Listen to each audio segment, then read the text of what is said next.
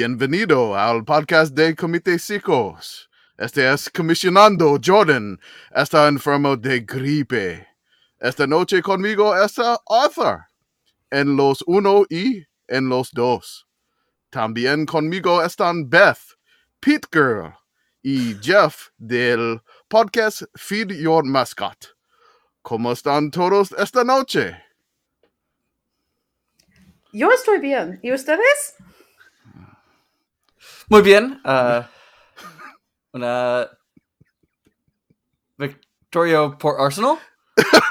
Victoria para Arsenal. Middle school Spanish is failing me right now. I'm sorry. I took Latin in high school. It was a choice. Ausgezeichnet. Und dir? This is why I wanted to do the intro. I'm glad you. I couldn't look at you when I was doing it. I changed the tab. I was like, I'm going full Spanish. I had it edited and proofread by my wife to make sure it was proper Spanish. So Su español es muy bonito. Oh, bien. I tried to go for that really deep Spanish announcer voiceover, voice, but I don't know if it did sound like an announcer. Like someone I would expect to hear on TV or radio. Nice. Very nice. All right. I get a lot of randomly in Spanish ads on streaming audio. Yeah. It's never I never get them on TV. I have YouTube TV, so I get a lot of streaming commercials there. They're never in Spanish. But if I'm listening to the Varsity Network app and I'm listening to some college sports there, half the commercials will be in Spanish, and I don't speak a word of Spanish. I mean, there are a few basic phrases that I know, but outside of that, I have no knowledge.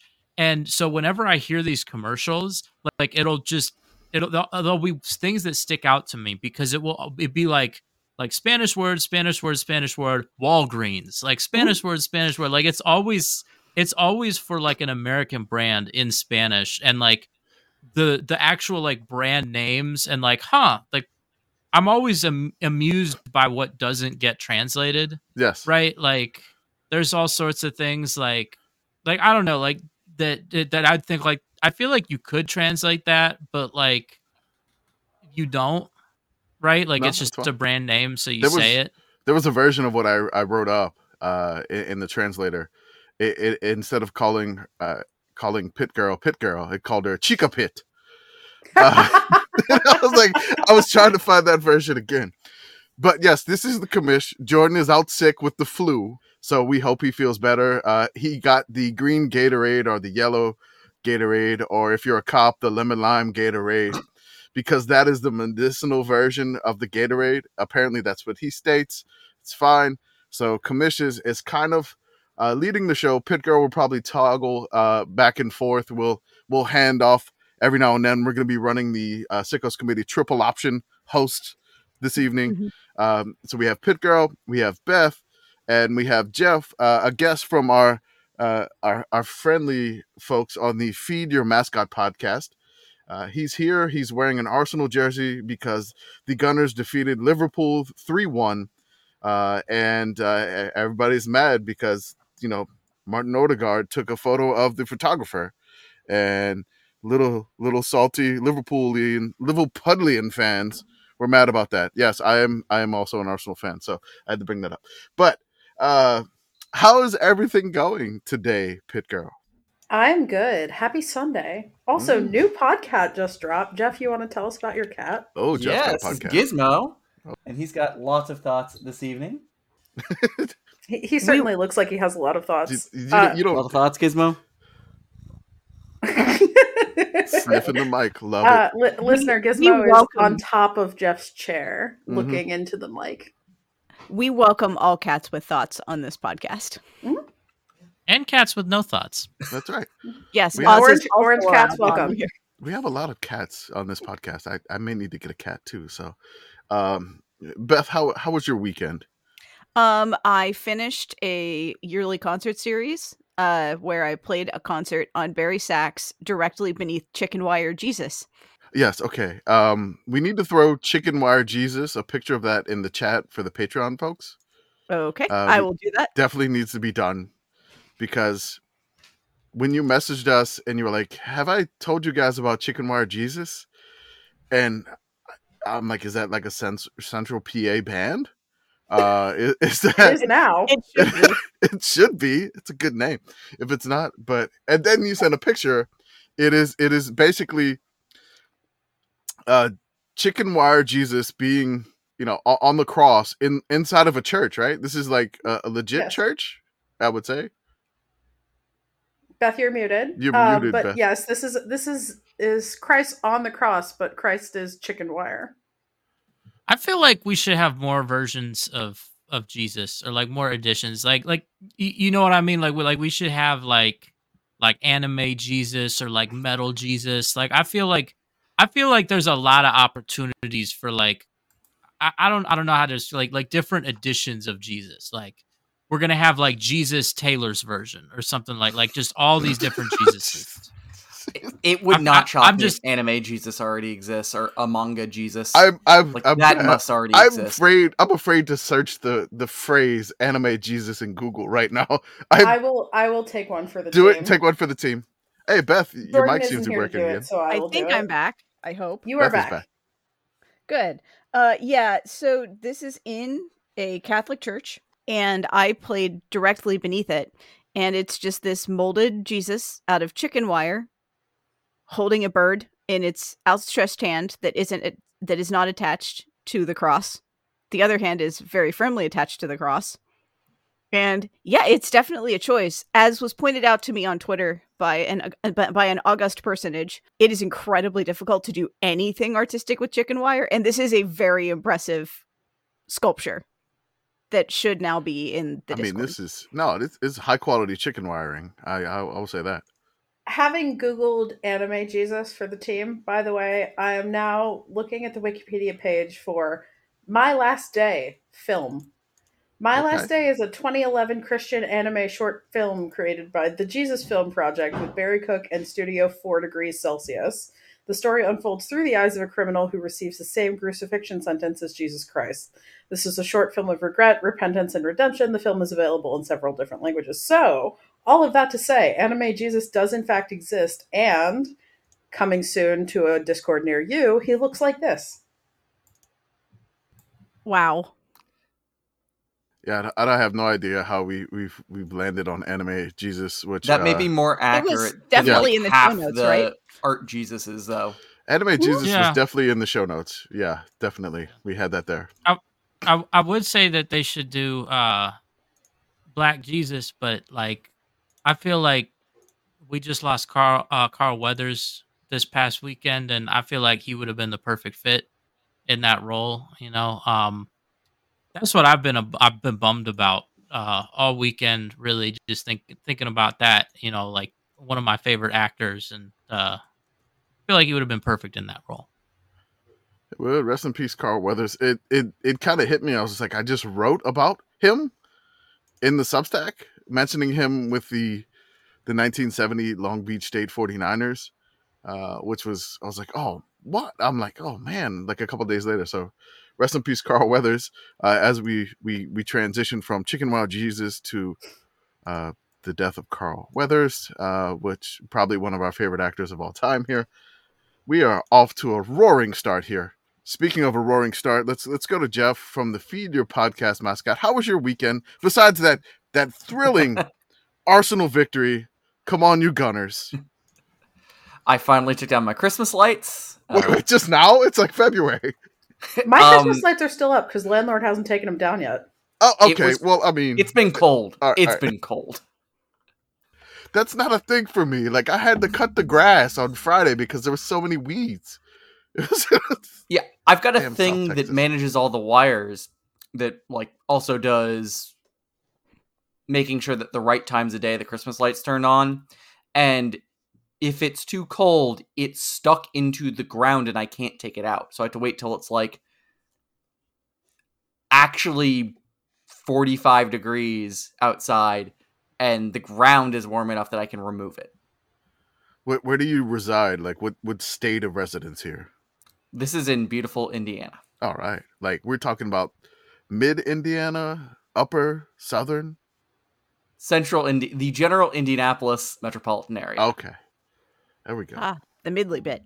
The middly bit. Shout out to the crossroads of America. My favorite roommate from college was my favorite roommate in college was from Indianapolis. So There you go. score one for Indianapolis. Score one for Indianapolis. So this has been a wild weekend for myself. I'll just say that for myself. I double birthday party duty. So I had a birthday party to go to for my 6.5-year-old's first grade classmate on Saturday. Then I followed it up with a birthday party today for my 1-year-old, who just turned 1 a few days ago, along with the in-laws arriving into town for the 1-year-old birthday. So the 6.5-year-old birthday party, they rented one of those video game trucks, and they just park it in the neighborhood, and the kids were supposed to go play video games. Well, the kids decided not to do that. They all decided to play football in the backyard the entire time the truck was out there. So basically they did the truck is out there. The dad is mad. Hey, let's use the truck. I'm paying for this truck to be out here. Go play some video games. So they probably spent maybe about 30 minutes of the 2 hours he had rented in that truck. Instead, they were playing football.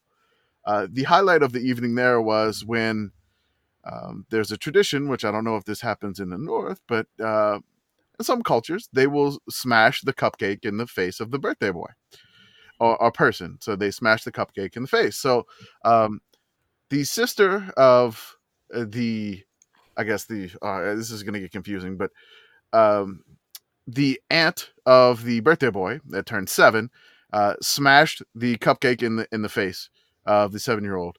And then the dad of the 7-year-old, who is, the brother-sister sibling rivalry there, said, I'll give you $20 if you go hug her.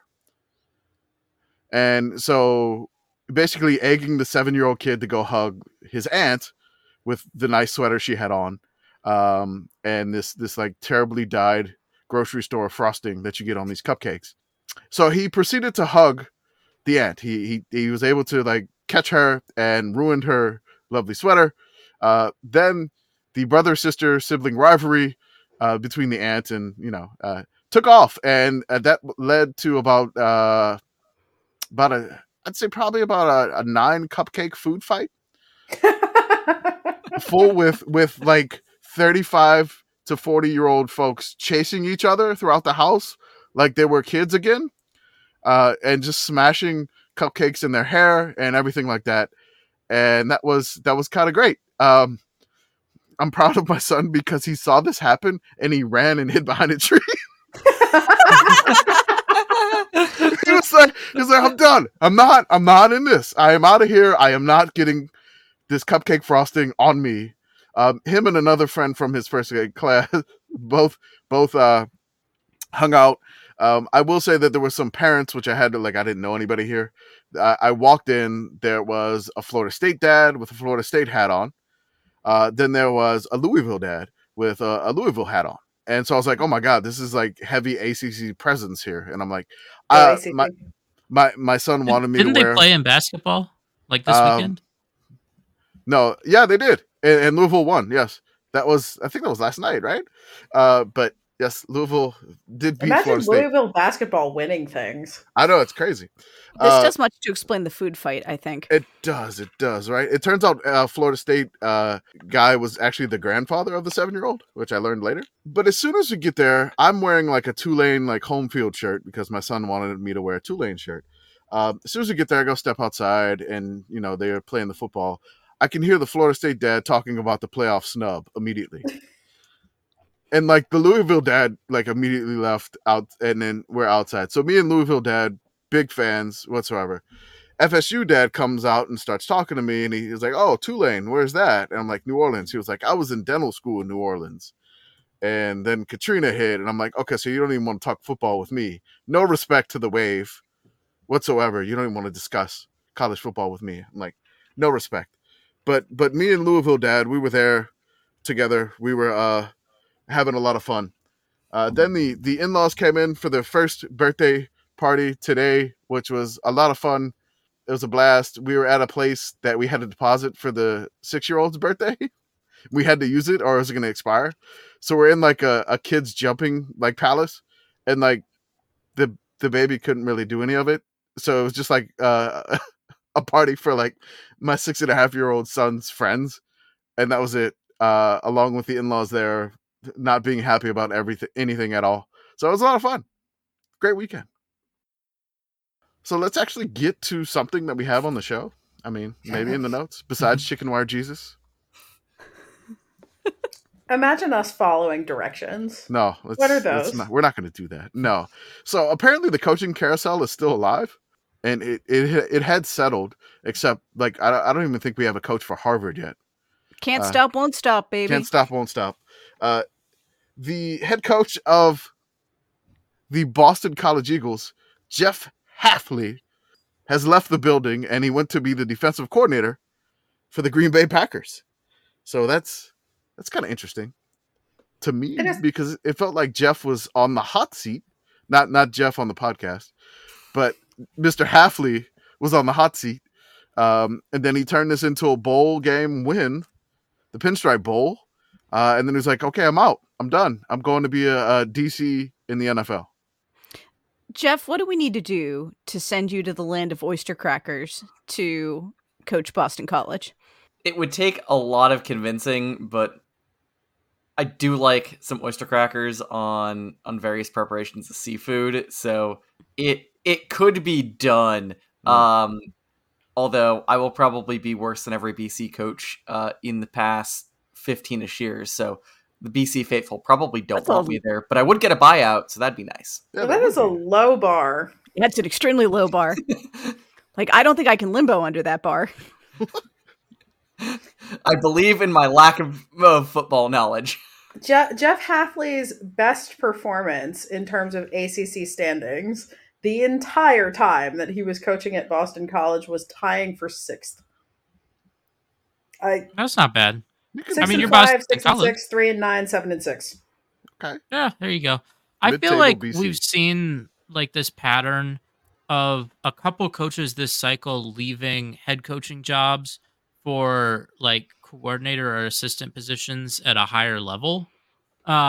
This one is interesting because it's a coach leaving college to go to the NFL, but I don't think that this is as big a deal as people are making of it.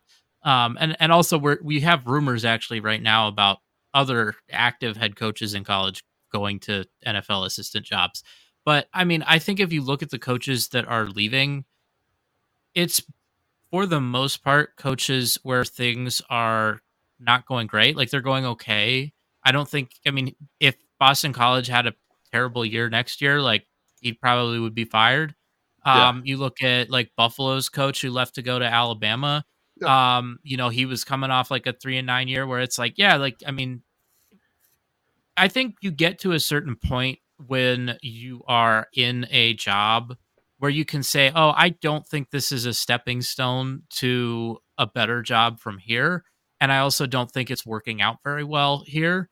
And I don't think that it's the worst idea for, these coaches to just kind of have like a conscious uncoupling and say like, this isn't working terribly, but it's not, like we think we should coach other teams, basically. We've seen people have success doing that. Sonny Dykes leaving Cal comes to mind where it's like, you could do okay, but if it's not the right fit, and are you just trying to like say like Jeff Hafley told BC it's not you, it's me? I mean, I'm just saying like it's not like a top like these top Boston College. I think we should just be friends. I think we need to see other people. I need to see other people. I think it might. I got be one BC, on the side though. already. I think it might be BC. No offense, BC, but like also. No, Boston College is an incredibly hard job. It is a super hard job.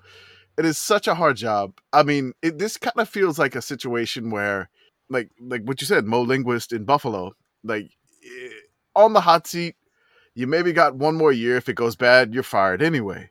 So it's like, okay, I have this opportunity now. Why not like leave on semi good terms, I guess, and maybe we could still be friends. It's okay. we could be friends once in a while. It'll be cool. Maybe we can go see a movie or just hang out at a bar or something like that. I feel like the more striking is FAMU. FAMU is more striking because they're just coming off a Celebration Bowl and losing their coach for running back coach for Duke, right? Yeah. Oof. Which obviously the FCS level is different, but that is a hard one to look at. Yeah. You kind of feel like the same way North Dakota State's head coach kind of went to USC to be like an assistant head coach, co-coordinator, assistant to the regional manager's assistant or something. Like I forgot what it was exactly. But yeah, it feels like, and then everybody's trying to make this giant thing. Oh, well, college coaches just don't want to do it anymore. The job is too hard, and nobody wants to work anymore. Nobody wants to work anymore as a college coach. It's so hard. The NIL and oh my God, I can't do it. It's too much. Damn lazy millennials. Oh my God, I can't recruit, and I just want to be a ball coach. Can I just coach some ball? Well, I think the way you have to look at this, right, is like any coach that leaves, that's an opportunity for another coach, right? Like someone else will have this job, and that's going to be an opportunity. And I mean, who knows? We don't know who Boston College is going to be. I did see one rumor that they were talking about Bill O'Brien, but like that's not anything that I've seen like reported by actual sources. He just got hired as the Titans offensive coordinator or somebody else. I don't know. I'm gonna be honest. I don't follow the NFL. We don't have a Bill O'Brien tracker or anything like that. I have to Google that right now. No, but like Bill O'Brien but like this. Where's his cleft chin at the moment? There will always be people willing to take these jobs, right? I mean, like these jobs are difficult to do well, but if you do them poorly, you're gonna get a check, and so there will be candidates, and I don't think that this is anything really even that existential. Like there might be a slight rebalancing of how coaches view the NFL relative to college, where they might be starting to view the NFL a little higher than they do now. But like I said, there are more coaches out there. There will be more coaches out there. Speaking of which, Boston College, we, as always, are available. North Dakota State has not taken us up on this offer. Iowa has not taken us up on this offer. But you could. We're available, and we're probably less expensive than whoever else you're thinking about. Call me. And probably better at social media. Yeah, I mean, we could make some kids really love good. that probably. Because I don't know. That's a high bar at Boston College. If you remember the one time Steve Adazio logged on to Vine. I mean, I don't think we could ever top guys being dudes. I love that Steve Adazio made like 4 Vines in one day, and that was the only day he like ever was on Vine. Like he logged on, shot like a couple things around like the facilities. One was in the stadium, but then like he was like walking around, like basically just like he just shot a few Vines and was like, "Yep, I'm good." Like never logged into Vine again. Holy crap! Bill O'Brien's the offensive coordinator at Ohio State. Wait, really? Yep. Yeah, he is. Yeah. I had forgotten that happened. My God. Since when? Just like a couple weeks ago, I think. It got lost in the shuffle. When did he get named? Hold on, I'm scrolling. January 19th. So yeah, a couple weeks ago. We missed that. Okay. It was on a Monday. We don't pay attention to that. We were also still busy keeping track of what Iowa would do. Yes, they still had not hired an OC at this time, I think. So we were not. Our Bill O'Brien tracker was not operational. We have found you, Bill. I do love the Google search that I got. The joke that I made was actually like the second search topic. All right, I got a couple of other things that I threw in here randomly, but I think somebody wanted to talk about short track speed skating race. Who put this here? Yeah. I put that in.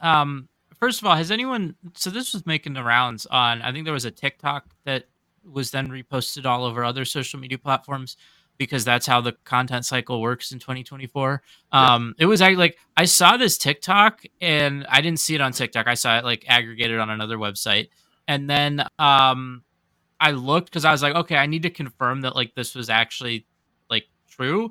And it was legit hard to like actually find articles that people had written, like any sort of like actual sources beyond like someone on TikTok. But I confirmed that this was indeed the case. I would say short track though is very much what people think NASCAR is. Short track is, or if you just want to see people going fast and then crashing, that's short track. Like speed the short skating. track, like speed skating. I think the one with like Apollo Anton Ono, where like they all wrecked in like 2010, I think, or is it 2012? I can't remember which one it was.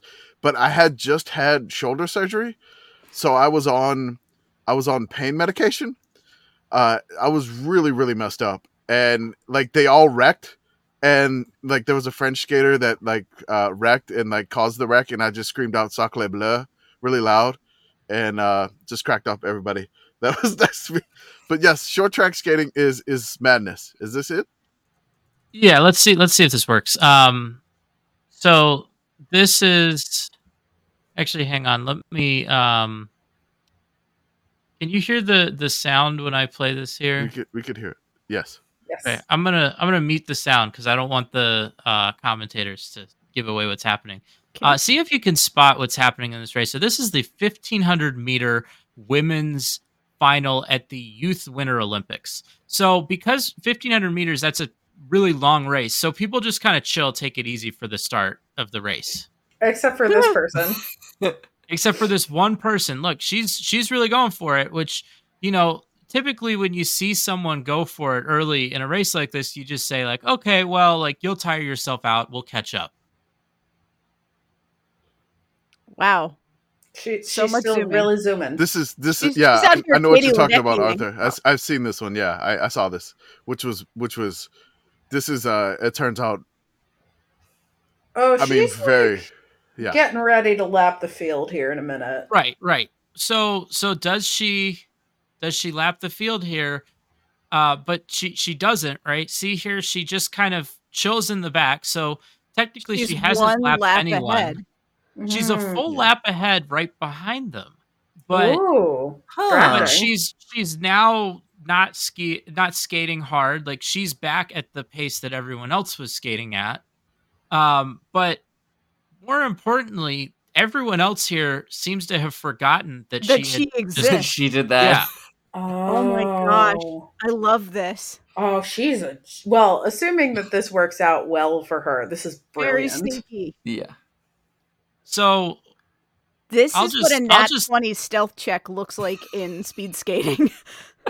yeah, I'll just let this roll here because it would be more work for me to just try to fast forward here, and I can just do that when I edit if I need to cut stuff. So the laps are winding down here, right? Mhm. And they are counting down, but the people in the arena, they're counting based on the person who is in first, which is a full lap ahead.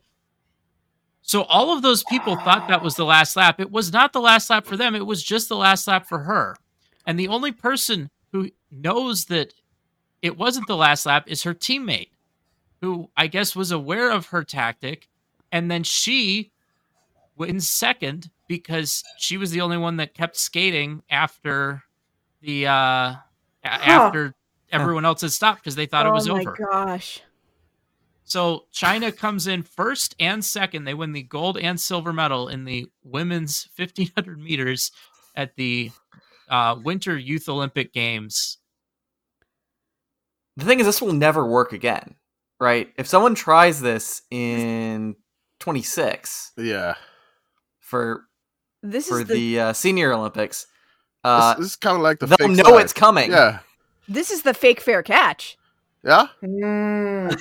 That's what this is. Yeah, this isn't even a fake slide because it's not Yeah. illegal. There's nothing happened here that No, like nothing could illegal. even You can do it again. conceivably become against the rules. Yeah. You can't make this against the rules. That's amazing. I love speed skating. Shout out also to Stephen Bradbury, the first Australian athlete to ever win a Winter Olympic gold medal, and he won because the rest of the field crashed out. Yeah, that Kingship. was that the 2010 Olympics? That was in like 2002, I think. Yeah, okay. No, I'm sorry. He won. Yeah, won first athlete. Yes, he won in 2002 after all of his opponents were involved in a last corner pileup. Yeah.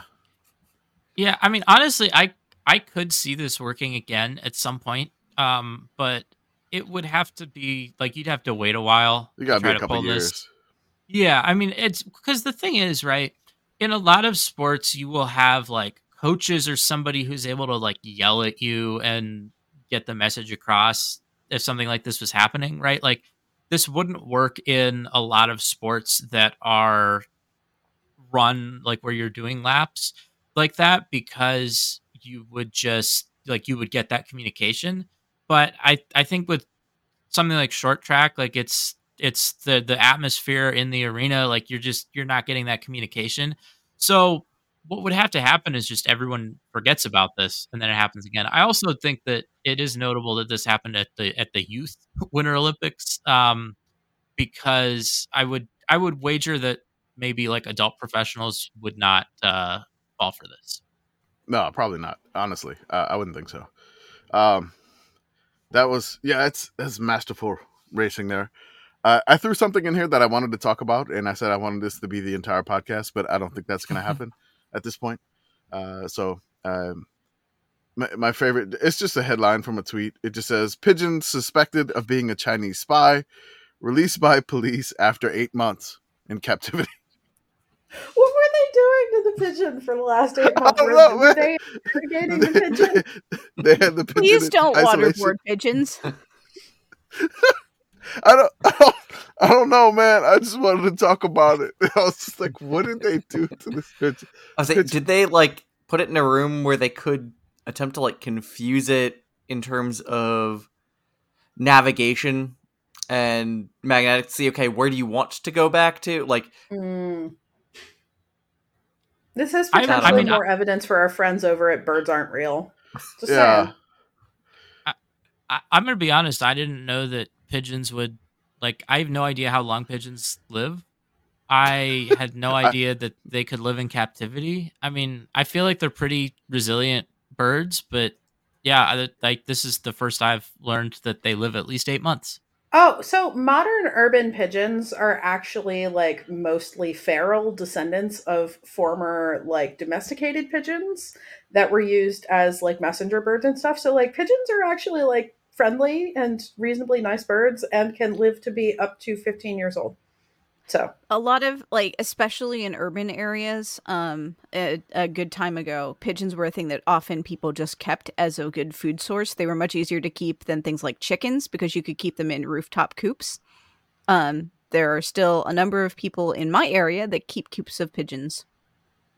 I'm reading the details of this case. It's just the animal's ordeal began in May last year when it was captured near a port in Mumbai. There was a message written on the pigeon's wings in words that appeared to be Chinese. So this pigeon was kept in an Indian prison, or was it extradited It was somewhere in else? an Indian prison. Oh, see, I Okay. was assuming that this was Americans because this is like Oh, the no. most American story I've ever heard. No, We're gonna keep the pigeon in pigeon jail. Yeah. I'm curious what that message was. Did anyone think to just grab a phone and do Google Translate? I mean, can we get photos of the pigeon's message? I have no idea. This led to suspicion of spying and caused police to seize the bird, who was sent to Mumbai's hospital for medical examination as part of an investigation. So that's the Sakrabai Dinshaw Petit Hospital for Animals, the BSDPHA, as case property for an astonishing 8 months. PETA in India sprang into action to secure the bird's freedom from captivity. Apparently, this also happened in 2016 when another pigeon was taken into custody in India because it found a note that threatened the Indian Prime Minister. I mean, that's a pretty good prank. I feel like it'd be hard Tying to notes to bird legs. Well, no, I feel like if you're actually writing physically on the bird, which might be difficult, but like it'd be pretty hard to pull handwriting off that and I feel like that could be an interesting prank. Maybe not like death threats. That feels like not cool enough to be a prank, but like definitely like maybe like a love note or something on a pigeon. Just put it out there, see who the pigeon matches you with. All right, Sickos Committee. There's a lot of Sickos Committee Valentines. TM. Oh, Write I your was love gonna note say- on a pigeon. Yeah. I was gonna say Sickos Committee game day signs on a pigeon. There you go. I mean, Fly. that would be another use. Fly the pigeon. Just Pigeons are, according to Wikipedia, the world's oldest domesticated bird. Mesopotamian cuneiform tablets mention the domestication of pigeons more than 5,000 years ago, as do Egyptian hieroglyphics. Research suggests that domestication of pigeons occurred as early as 10,000 years ago. So, I mean, we wanted to send messages before we wanted to eat chicken. Okay, Yeah, I buy I'm- that. you're talking about the original text message. Like, you took a bird away from where it lived, you wrote a message, you taped it to the bird, and you let the bird go, and then someone got your message. I believe that's They called should- tweeting. Yeah, that's Twitter. There we go. hey. All right. They should have a pigeon be the guest picker on game day. That's right. Why is no one using the pigeon as a mascot? Are they? Do they? We have chicken mascots. I feel like I- typically it's things that are like symbols of strength. People don't think of pigeons as symbols of strength, even though, A, have you ever tried to catch a pigeon? And two, yeah, they've been very important in warfare for thousands of years and sending messages. And we love connecting football with military and it being kind of a facsimile of war. A pigeon's perfect. Why, yes, Google, I do want to see a pigeon mascot costume. Uh, And now everyone else gets to see it. The Spire, student newspaper of the College of the Holy Cross. May 7th, 2021. Hoval Pigeon named new Holy Cross mascot. I think this is Holy Cross's like equivalent of the Onion, but I would like to choose that I would like to believe that it's real. I do. So here's what I need. I need a pigeon to be the MacGuffin in the next Mission Impossible movie. Okay, I'm down. Okay. Do it. I need the pigeon doing stunts with Tom Cruise. Nice. And Tom Cruise will totally do those with the pigeon. It'll be a real stunt.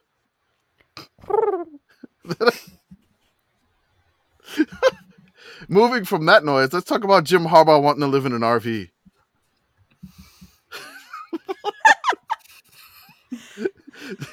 I want to Harbaugh- believe this is because he watched an old SNL sketch and was like, "That's what I want to be. I want to live in a van in a trailer park close to the Chargers facility. Southern California real estate, man. I mean, it is expensive. They need to pay him more to be the Chargers head coach. Van down by the river. It's free real estate. I'm just picturing him in like the drained LA River where they do all like the stunts. He's just like in He's just- the. I'm just picturing in him the- like his van is just in the way during Just the in car. the way of like scene, the and Fast he's, and Furious like, Part 11 or 12 or whatever. I also kind of want to imagine that he doesn't know enough about RVing and he's like, I'm just going to dry camp everywhere. But he gets a nice RV and then he's out of water in like an afternoon. Well, I And think it's the like fun hauling thing too. buckets from the river. Yeah, well, okay, but a river in Los Angeles might not even have water in it. So The LA River certainly doesn't. No. This says river. It says Must have river, water. parentheses, dry. he could actually live in the LA River. Yeah, I mean, he could. He could live a van in a river or an RV. I don't. Would it at that point be a houseboat? Only when If it they get rains. enough rain, yeah, maybe. They're Everything's getting a house lot of boat, if you rain believe. this weekend in LA. I Have you know ever because had they a had to coach move that the lived on a houseboat? Busch I Light feel Flash. Probably. There's got to be because like you think about how long college football has been around, and I feel like houseboats have been around just as long, if not longer. Like there has to be someone. I mean, we've had a U.S. senator who was allegedly living on a houseboat for a while. There has to be at least one college football coach somewhere. I mean, we're gonna have to search houseboat college football coach. The first thing that came up was PJ Fleck. And I know why the first thing that came up was PJ Fleck, but I also very much want this to be true. Oh, forgot- imagine oh, a houseboat damn. that you had to row. Damn it! That sounds Then next exhausting. row the So- houseboat. I Damn just it! I Damn it, want I to forgot go Ty. through the coach names that have come up here, Okay. like on my random. So first thing is PJ Fleck. Okay. Second thing is Mike Leach. Rest in peace. I mean, rest in peace, Mike. He is Then a we got- pirate. Then we have Doug Peterson. Okay. ULM's own, probably a houseboat on the bayou. Yeah. And no, it's just PJ Fleck. PJ Fleck all the way down now. Oh, and there's Jimmy Johnson. Perfect. At Miami, Jimmy Johnson living on like one of those cigar boats. That was a houseboat. Miami Vice style. Yeah, I can see that Jimmy Johnson doing that. I just feel like PJ Fleck lived on a houseboat, forgot to tie the boat, and then in the middle of the night it started to drift, and he just woke up, row the boat, and that's how it started. I don't know what Harbaugh's doing. If we're going to talk sports and houseboats, as a Pirates fan, I do have to throw out a quick shout out to Operation Shutdown. Okay. Thank you. Arthur knew. That was. Do you remember that, Commish? No. It was a very dark period in the Pirates. I've been a Pirates fan my entire life. That's It's been a lot of. so what? Yeah, let's be real, there were a lot of dark periods. Okay, so there's lots of. In my opinion, this is the darkest point. Okay, are we talking like Well, okay, 08? no, to be fair, Operation Shutdown was funny. It was. So this is spring training of 2002. Okay. When Derek Bell of the Pirates announced that his contribution to the team this season would be Operation Shutdown. Oh, okay, I remember where now. he simply refused to participate, Mhm. and at one point was living on a houseboat, I believe in the Allegheny River. Nice. Yeah, I mean, it was basically like you really do not see this ever in baseball, but you'll see it in football where a player holds out because they're not happy with something. That's basically what this was. I forget. I want to say it was contract and or playing time. I forget which one he was upset about, but it was basically that was the genesis of this. And then he just said, "Yep, I'm not going to play, and I'm just going to chill on my boat." Yep. Yeah, I have found an NBC Sports article about this. Quote, what was Operation Shutdown? It was Bell's declaration that, despite playing only 46 games the previous season, and despite hitting only 173, 287, 288, he was not expecting to compete for the Pirates' right field job. Quote, nobody told me I was in competition. If there is competition, somebody better let me know. If there is competition, they better eliminate me out of the race and go ahead and do what they're going to do with me. I ain't never hit in spring training, and I never will. If it ain't settled with me out there, then they can trade me. I ain't going out there to hurt myself in spring training battling for a job. If it is a competition, then I'm going into Operation Shutdown. Tell them exactly what I said. I haven't competed for a job since 1991. Bell left spring training and was released by the Pirates less than 2 weeks later. Pirates ended up paying him $4.5 million for the 2002 season, in which he lived on his 58-foot yacht, which prompted a Pittsburgh columnist to quip that Bell had become, quote, the ultimate pirate, in that he lives on a boat and steals money. Shout out to Derek Bell, legend of the Operation Shutdown. Beautiful. That's what Harbaugh wants to do. Perfect. Well, I think Harbaugh is still going to show up to coach. Oh, yeah. If there's one guy who's too wired to not there's I'm no way surprised. he would miss But anything. do you like the idea of Jim Harbaugh land pirate? Well, okay, to be fair, Jim Harbaugh didn't coach a bunch of this season when Michigan won the national title. I mean, yeah. So, I mean, Yeah. So Harbaugh said he wanted to live in a trailer park close to the Chargers facility. Now I'm just imagining him getting the LA Times, and he just going out in his robe to get it from his trailer, and then he just changes and walks to the Chargers facility every day from the trailer park. I can see Harbaugh doing that. At that point, just live in the parking lot of the training facility, though. I mean, will they allow him to do that? I don't know. There's weird zoning laws in LA. It depends. And also we need to talk about where does he have sewer service, because if you're late to practice because you've got to empty the black tank, that's a problem. I wonder what Mrs. Harbaugh thinks about all of this. Does she want to live out of an RV in a trailer park close to the Chargers facility? I don't think so. I don't. Well, they did meet in the PF Chang, so who knows? All right, let's get to some more dumb baseball things besides Operation Shutdown. Even dumber than Operation Shutdown Absolutely. somehow. A lot dumber than Operation Shutdown, and definitely did not make $4.5 million. Tried to, but it did not work out. Shout out to the. This is so ridiculous. This is, oh my god. So there was the college baseball betting scandal that took place last year on Pete Rose Way in Cincinnati, where the betting took place. So, you definitely know some good stuff is going down there on Pete Rose Way. Let me get to the full details because this is just, I'm sorry, this is just ridiculous. So, background of the story is just basically one person got some information about an Alabama pitcher not pitching on that day. And so he wanted to put down a lot of money on the LSU baseball team to win the game over Alabama's baseball team. To do this. All right. So this is from Chris Vanini. Former coach Brad Bohannon texted a bettor. So former Alabama head coach texted a bettor that a key player was out. The bettor tried to place a $100,000 bet on the Alabama LSU game. The sportsbook limited the bet to $15,000. Oh God. So let me go ahead here. So this is the head Bama baseball coach last year. This is not like an ancillary like player coach or anything like that. The head Alabama baseball coach. And this is what in their investigation found. So on April 23rd, prior to Alabama's baseball game against LSU, Bohannon sent several electronic messages via the Signal encrypted messaging application to a bettor Bohannon knew was involved in sports wagering activities. The electronic messages indicated that an Alabama baseball student athlete, the scheduled starting pitcher for that evening against LSU, would not start the contest due to an injury.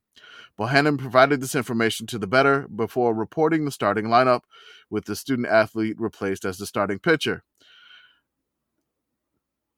Specifically, Bohannon texted the bettor, "Hammer, blank, student athlete is out for sure. Let me know when I can tell LSU, hurry." Man, you can't even come up with like the narwhal bacons at midnight level code for this. Or send by man, carrier like- pigeon. Oh, I mean, you got to use the pigeon. The spy pigeon should have worked. Needed a pigeon that could fly from. I don't forget if the game was at Tuscaloosa. Let's or in just say Baton either Rouge, Alabama or Louisiana. I think it was in Yeah. Alabama, but I don't but know. need a pigeon that can fly from there to Cincinnati. Pigeons can fly up to 700 miles in a single day. Can you make it from? Well, I mean, he had to hurry before he submitted his lineup card.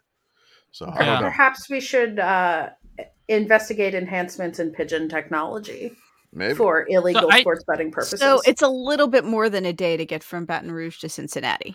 Maybe Tuscaloosa to Cincinnati if it was a home game. Maybe. Yeah. Tuscaloosa, Cincinnati is 518. Could have made it. Oh, there we Could go. have made That's it. The pigeon pigeon range. could have made it, Bohannon. Could have made it. Well, so I have a question here. Do we know what the actual bet was that he ended up putting 15,000 on? Because For LSU to I win. looked up just for LSU to win, To win not the game, like yeah, against straight the up. point spread, just like Yeah. straight up win. Okay, Straight win. okay.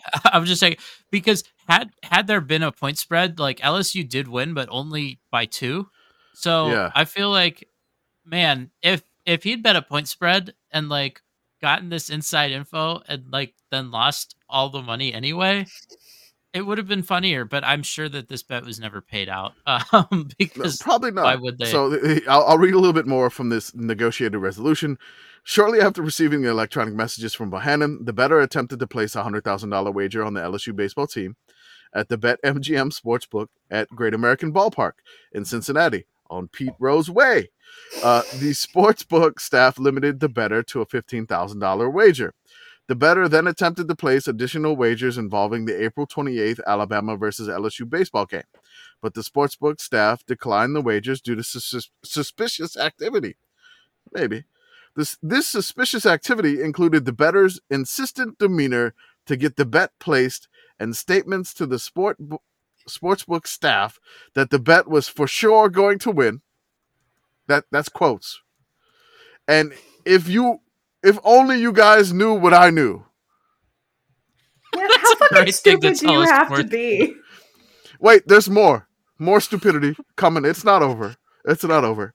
The suspicious activity also included the bettor showing sportsbook staff messages directly from Bohannon that he received and explaining that the messages were Bohannon informing the bettor that Alabama was scratching its starting pitcher before the game and before Bohannon alerted LSU. Hey, I got this text. I promise you, this is on the level. It's the Alabama coach texting me saying he's pulling his starter because he's hurt. Let me place $85,000 more. Seems legit. Also, a totally normal thing to do. Bet $100,000 on a random college baseball game. Regular season college baseball game. This is not like even like the College World Series or anything like that. Just a random regular season game. Yeah, this is how people find out. Oh, okay. This person's crooked. Knows something. Like, this is a suspicious betting pattern if I've ever seen one. No, I mean, it's like I'm trying to come up with an analogy for like trying to convince these sportsbook people that you should be allowed to bet a lot of money because you have inside information.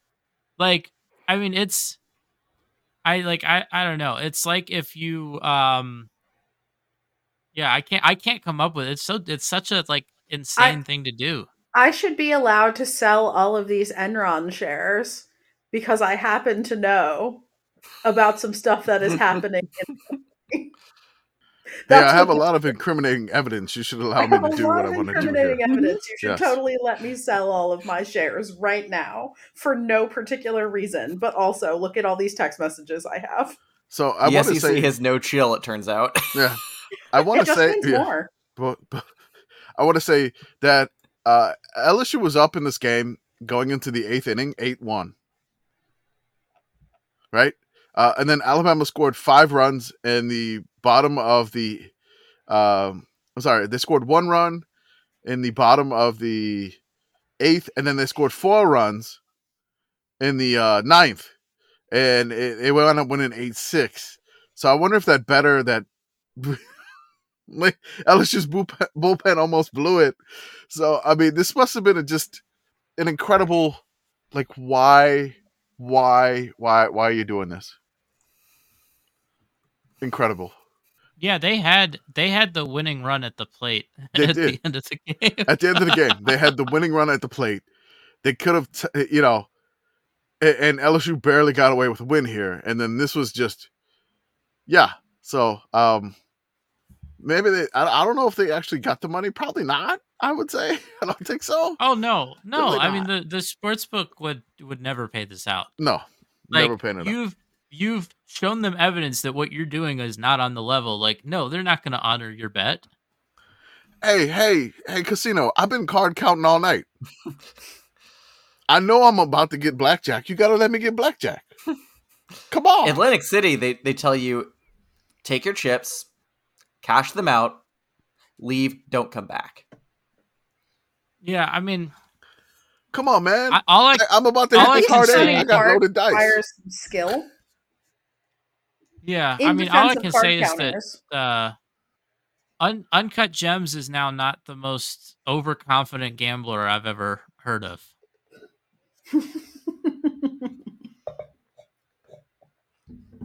All right. So I'm gonna do some ad reading here, I guess. So I want to give a shout out to our Sickos Patreon and Discord. Please join. Just $5 a month. You typically get to participate in the weekly rankings debate, some live chat during the games during the season. You get to see the inner workings behind the Sickos committee that happens during game days, during the off season, during our crazy graphic things, and then what we're about to do at the end of this podcast was kind of holistically generated in the Discord itself. So this kind of came out of a random left field discussion inside the Discord, and what we're about to do in the second half of the podcast came from being in the Discord. So join. It's just $5 a month. It's the off season. It's going to help us do some things that are that'll get the committee a little bit more active on YouTube. Which subscribe to our YouTube channel. We're going to have some videos coming up shortly. We're working with something, and there's going to be some animation on YouTube, which is going to be pretty interesting. So we got some things like that coming up, and it's definitely. Your patronage, it helps us do stuff and helps us grow more. We're going to try to travel more next year, get bigger get-togethers and things of that nature. So join, subscribe. If you do join the Patreon, if we do paywall something on our Substack, you actually get that on the Patreon too. So I don't double charge you for that there. We don't do that. I'm going to give a shout out to the Sickos merch store. We have some new merchandise. The Safety Alert merchandise. Also, if you're at a bar and you have a Sickos Committee sticker, apparently guys come up to you and say the wrong line when you have a Sickos Committee sticker. He just goes ha ha ha instead of ha ha ha yes. So I don't know if that worked out. But we have the Ladies is Sickos gear, which is our take on our reply when our ladies on the podcast tweet, and they're like, wait, Sickos is ladies? Mm-hmm. And Sickos is in fact ladies, and That's right. also gentlemen, and also non-binary peoples. That's right. Sickos is everybody. Sickos. All our sickos. All sickos are good sickos. Oh, I don't know. We can't say that. Depends on the definition. Oh, I'm just kidding. But we got that's coming up shortly. I should have that out later this week. Jordan just finally fixed the O in the ladies is sickos. We did just throw out a safety alert. We got a sticker. I may throw that on a shirt eventually too, which is it's our favorite thing to do because the safety is the commish myself my favorite scoring play in all of football, because really something has gone horribly wrong, or now you're trying to play a strategy game. Like, I'm going to take this intentional safety because it's going to help me win, and it's a lot of fun. Like, you don't score a safety when something goes right. Like it's rare. Also, I just mentioned our YouTube. We're going to have some YouTube shorts coming up. Our best season of all time for teams who are below 500 all time. Jordan is trying to work those into shorts videos. Also, the new animated stuff is going to want to be in the YouTube shorts. So subscribe to the YouTube. Also, subscribe to our Instagram. Give an Instagram follow. We love it. Apparently, everybody loves Nick Saban's beans. When Jordan puts out his weird state graphics, like state outline graphics, with like, the logo of the school and the state that it's from. It's great. Also, I want to give a shout out to the Sicko Substack. We have a couple of different things we just put out there. The best season of all time for schools who stopped having a football team. I don't have one for this week, but I'm working on it, and I should get one a little bit later. I'm not going to have anything for Tuesday due to the multiple birthday parties that I had to do this weekend. Marquette did come out on Friday. I'm working on another school right now. I did want to give a plug to another person from the Feed Your Mascot podcast, Blue. We've both been working on something that is going to be behind the paywall on the Substack and behind the paywall on the Patreon. It is something called the Prairie View Chronicles, where we are going to chronicle the essentially 10 years of Prairie View's 80-game losing streak, and all the factors and all the people and the players that essentially caused the losing streak. And it's not necessarily on the players. There was a lot of behind the scenes stuff that went on, and we're going to give you all that information behind the paywall. And we have, there's tons of content. There is tons of arrests. There's tons of intrigue. There is a lot of stuff that happened over a strange amount of money. Really, I didn't think it was much, but we'll figure it out. We're going to dig into that. Shout out to the Message Board Geniuses podcast. They break news. Apparently, I believe somebody said that, I forgot what it was today. No, there was a post. I just blanked. I'm sorry. No, I gotta find that tweet. God, the mind just went blank. Message board geniuses. Where is this? I'm pulling up your Twitter right now. Message board geniuses. They break news, and then we also break news, but in the sense that we pick it up and we smash it with a hammer. Yeah, there was somebody. I think there was a tweet. I can't remember what it was. Well, a Duke fan got a little upset about them losing to North Carolina. And then there was another post that they had. The post just said, like Message Board Geniuses just said that Alabama is so fat. And that's what I couldn't remember. So, yes, Alabama is so fat. Like FAT or PHAT? No, FAT. Does anybody say PHAT anymore? I don't think so. People, I don't know. trying to There's certain be cool. There's certain fan bases that are stuck in the past. That's true. It's fair. Definitely. Shout out to them.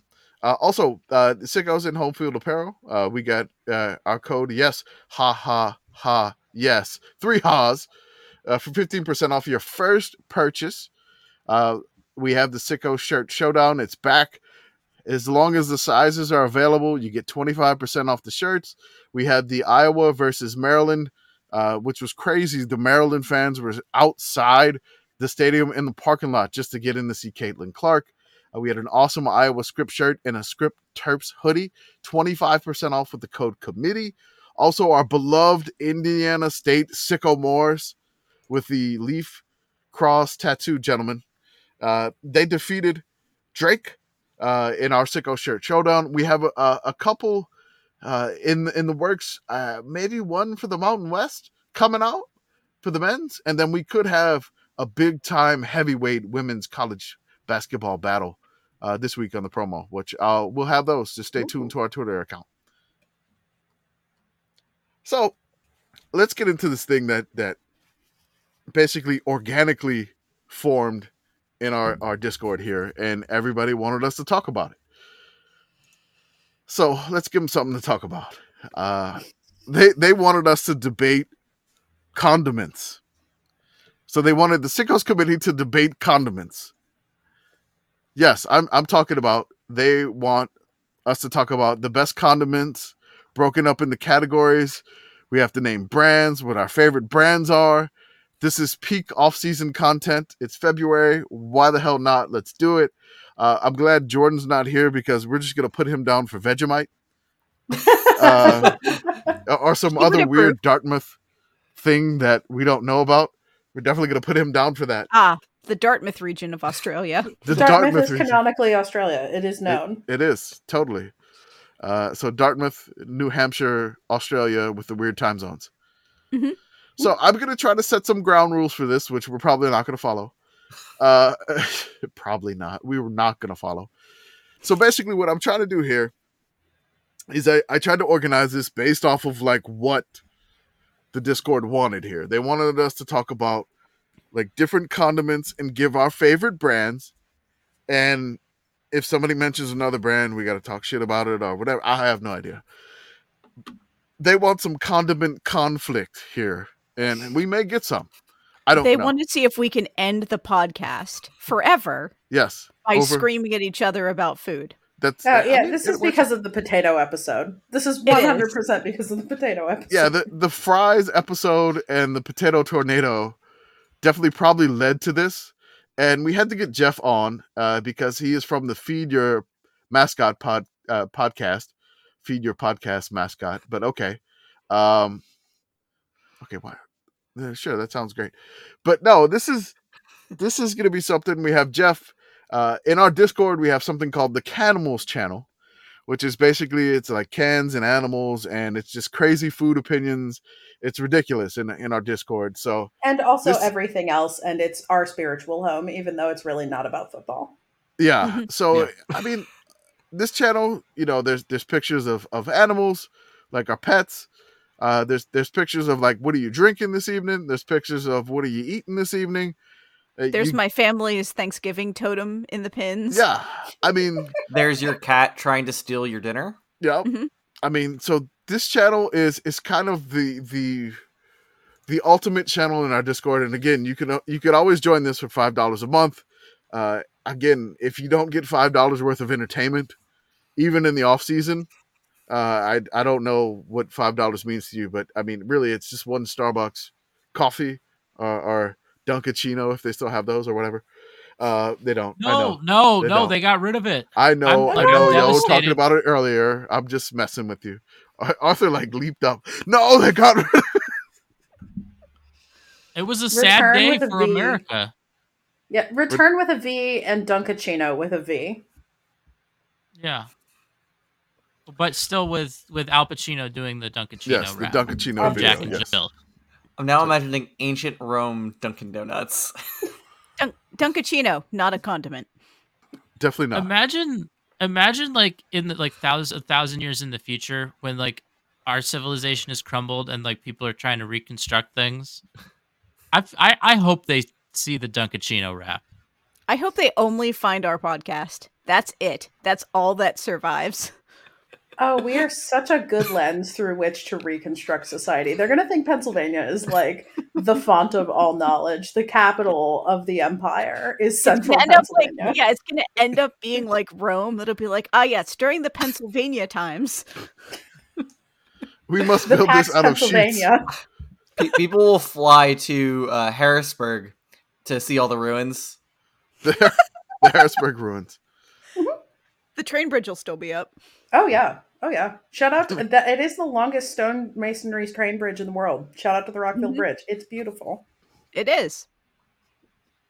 All roads lead to the Pennsylvania Turnpike. Yeah, Louisiana. But not directly to the Pennsylvania Turnpike. You got to get off and then go on like a regular road and then get on the Pennsylvania Turnpike. Illegal use of your tax funds to create a direct interchange between 70 and 76. Yes. All roads lead to Breezewood. That's right, Chicken Sedan. I said it. He's so mad right now. All right, so let's get back to the condiment debate. Debate. What the hell? All right, I don't even know how I'm gonna start this, but let's just go here and let's name your favorite brand of ketchup. This should be fast for three of us. Heinz is the only acceptable answer to this. Pico, you're muted. Yeah, but what you said, there's one acceptable answer here. It is Heinz. Every time I go, I actually bought non-Heinz ketchup today because I shop at Aldi and I died inside a little bit. But obnoxiously, Pit Boyfriend specifically requested it, so I bought the store brand ketchup. Oh no. Ugh. Yeah. I'm going to be honest. I feel like I can't weigh in here because I've never had non-Heinz ketchup. Like, if I'm somewhere and they don't have Heinz, then like I'm just not having ketchup.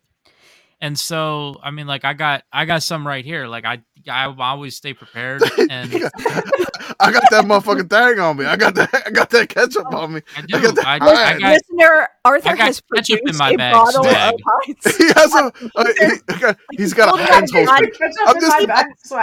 I'm just imagining he's got, instead of like a gun holder, it's just like a holster for Heinz.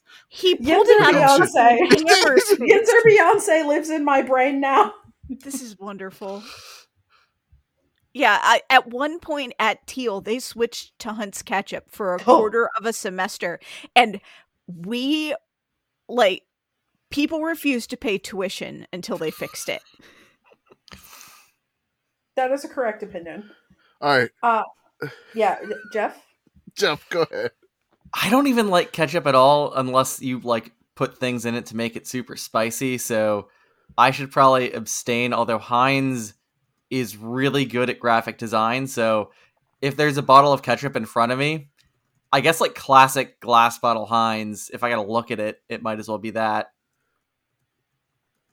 Yeah, I'm just going to say Heinz probably takes the cake for me. There's one coming that is trying in Texas, which Jordan would probably rep this one. It's the Whataburger ketchup, which fast food sauce-wise, ketchup-wise, it's up there. In the bottle, it's not necessarily as good as it is in like the little containers you get at Whataburger. And my dad is from Pittsburgh, myself, so it's got to be Heinz here. Can we just like trash any of the other brands? I just want to name like Hunt, like Hunt's is sugary nonsense. There we go. Yeah. Give me some opinions on. For Hunt's is also like hot garbage. Oh, It's like give me some. It's gross. Give me some opinions about French's. French's is perfectly acceptable if you wanted to create some type of a mortar to make bricks stick together. I suppose it would work well for that. All right. You also might be able to blind an opponent with it. What about Del Monte ketchup? Why would you do that? Do you hate everyone in your life? I mean, it was on sale. Listener, your human body is a temple, and you only get one of it. Fill it with Heinz ketchup, and only with Heinz ketchup. It's just, this is way too Central PA heavy, and this is not controversial at all on this podcast. So we started here. Let's go to the next level here. Let's go to the yellow stuff. Before we do that, can I give an honorable mention to Whataburger Spicy? Because I did enjoy that the one time that I went to Texas. It's good. It's good in the container. It needs to be blended better. Like the hot sauce needs to be a little bit better. It separates sometimes in the packet, but you got to stir it, and otherwise it's fine. I'm kind of picky hot sauce wise, but we'll get to that later. Next, let's go to the yellow stuff, the mustard. And we have different varieties of mustard here. And people wanted to know, like, mustard opinions. Are we talking plain? Are we talking brown? Are we talking spicy? Are we talking Dijon? I mean, what are we talking mustard here? So give your opinion on the brand and give your opinion on the type of mustard.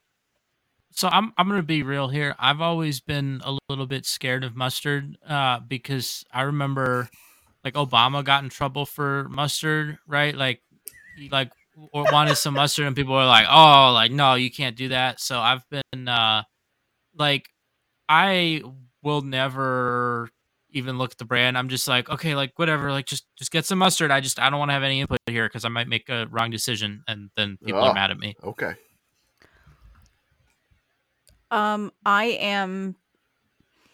Mustard was the first condiment that I truly loved as a child because I was a very weird child. Yeah. I don't know what to tell. Listen, I'm a hill jack. What do you want? I ride very hard for stone ground mustard. Okay. Like Engelhofer Stone Ground is my preferred mustard to put on anything. Ooh. If you are going to get really cheap Kunstler hot dogs, which I do love very much, and I love my Sugardales as well, I'm fine with putting like a French's yellow on it. That is okay. But on nearly every other application, I want to put stone ground mustard. If I'm not picking bits out of my teeth at the end, it is the wrong mustard. No, she likes that chunky mustard. Mm-hmm. Yeah, if I couldn't dry it out to grape shot, it's just not the right kind of mustard. Let's separate the Pennsylvania here. Let's go to Geoff before we go to Pitt Girl. I will say I also am a big fan of like a stone ground spicy mustard. Hell yes. If you're doing like rye bread, pastrami, like you need that, and you need that like you need the spicy to cut how just fatty a good pastrami is. All right, is that the brand too, or is it just stone ground? I feel like a lot of places will do it in house. Also, Golden's just kind of a classic to pick up for deli mustard. It'll do in a pinch. Good. And Pitt Girl, what you got mustard wise? So I am the opposite of Beth in this respect, in that for a long time as a younger person, I was convinced that I did not like mustard, and I still do not consume a lot of it. I am relatively new to mustard consumption, so I do not have strong opinions about it. I have no strong opinions. I will say, however, that shout out to Kunstler hot dogs, and B, I am a ketchup on hot dogs person, which I know is controversial in some areas. Oh my God, Jeff's mad. Geoff is mad. so all right. furious. Go ahead. Go ahead, Geoff. Yell at her. I don't know. It's not a great flavor combo. I think most ketchups end up being too spicy unless you are in Germany and doing Currywurst. But that's helped by just putting so much curry powder on there that balances it out. Okay. I don't think ketchup is spicy. Well, I will say when I go to Sheetz, get my hot dogs there, I think they're still like $2 for $1 if you they have absolutely like Sheetz are. rewards. All right. But are we gonna get sponsored by Sheetz? I always just click, I'll work on it. like, like ketchup, mustard, relish, like whatever, just put it on. Like I like ketchup, mustard, relish. That's my standard. All right. No, we're going into hot dog condiments. I'm just talking about mustard here. All right. All right. So we're doing mustard. I have like preferences for like all of them. It's weird. Like plain mustard, give me French's. Brown mustard, give me Goldens. Spicy mustard, shout out to the Creole mustard from Zatarans. It has the crazy stone ground stuff that you love, Beth. There's just it's big pieces of mustard in the Zatarans Creole mustard. And then Dijon, I am all about the Grey Poupon. Those commercials won me over in the 80s. They were very good commercials. They were very good commercials, and really, growing up in my house, we really only had one mustard, and it was Grey Poupon. It was just, I mean, my mom was all about Grey Poupon, and that's all I had mustard wise. So I had to deal with the Grey Poupon, and I learned to love it. Well, I just want to, I guess, close out mustard here by saying what my favorite mustard is. Because my favorite mustard is not a condiment. My favorite mustard is on the beat. Oh, he's a big fan of DJ Mustard on the beat. Okay, perfect. Done. That was great. Good job. But, you know, it'd have been great if you pulled out a bottle of mustard from the other side instead of the ketchup. Right.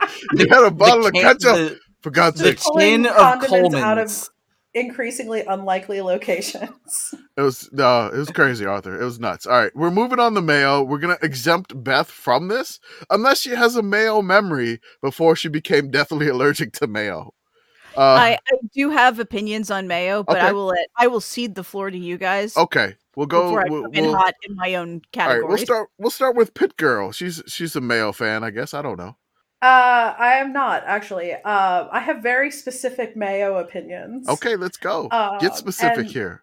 It is not about brand of mayo.